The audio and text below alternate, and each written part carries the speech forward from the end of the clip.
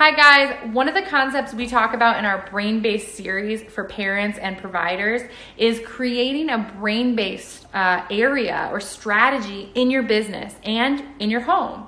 And what this is, it's really, really simple. The first thing is understanding and identifying what the primary trigger of stress response or deflections is for your child. So meaning, is it when you go somewhere noisy and there's a lot of noise that you see that their need to touch things or their need to talk or their impulsive behavior, i.e. their deflections, increase?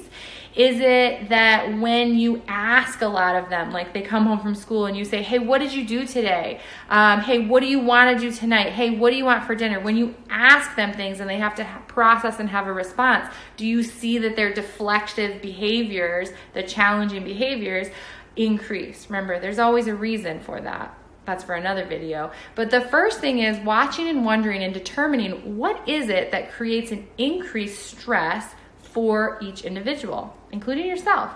And then we can create a break with the child, with the adult. We can do it for ourselves. If it's a noisy environment, if it's a lot of auditory input, perhaps a great strategy to develop with your child, for your child, when you see increase in deflective behaviors, is that they can have something that controls their auditory environment. They have headphones that they can put on for 5 or 10 minutes to allow for them to control their auditory environment, because all this noise that's uncontrolled by them and they have to process is creating this stress response.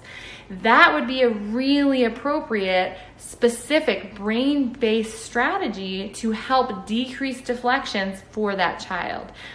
It could be movement-based. It could be they need kind of a space in the home where there's nothing, there's no noise, there's not a lot of sound, but they're drawing, right?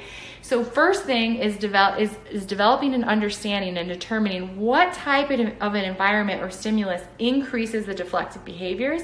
And then let's create a strategy or a place in your home or in your office or your business that allows for that child to have a decrease of that stimulation for a time to help them get out of their brainstem, decrease deflections, and come more towards whole brain processing so that they can have less reactivity, more efficiency in processing their world. This is a great brain-based strategy that takes a little bit of work but can be really impactful for your business and for the families that you work with.